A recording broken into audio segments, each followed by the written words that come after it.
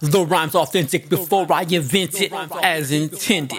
It's inherently scientific, and I ain't talking complex. I just mean trial and error is always a part of my process. Rigorous research shapes each verse, plus life experiences.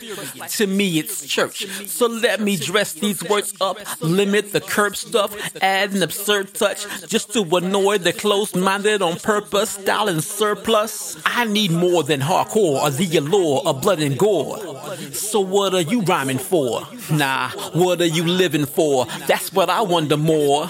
Like, if life isn't beautiful, then what should I struggle for? And that's rhetorical. I know it's a paradox. If I can't have the answers, at least give me the building blocks.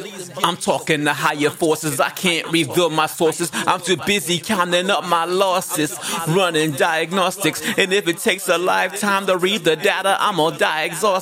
What a hellish process. What a hellish process. What a hellish process.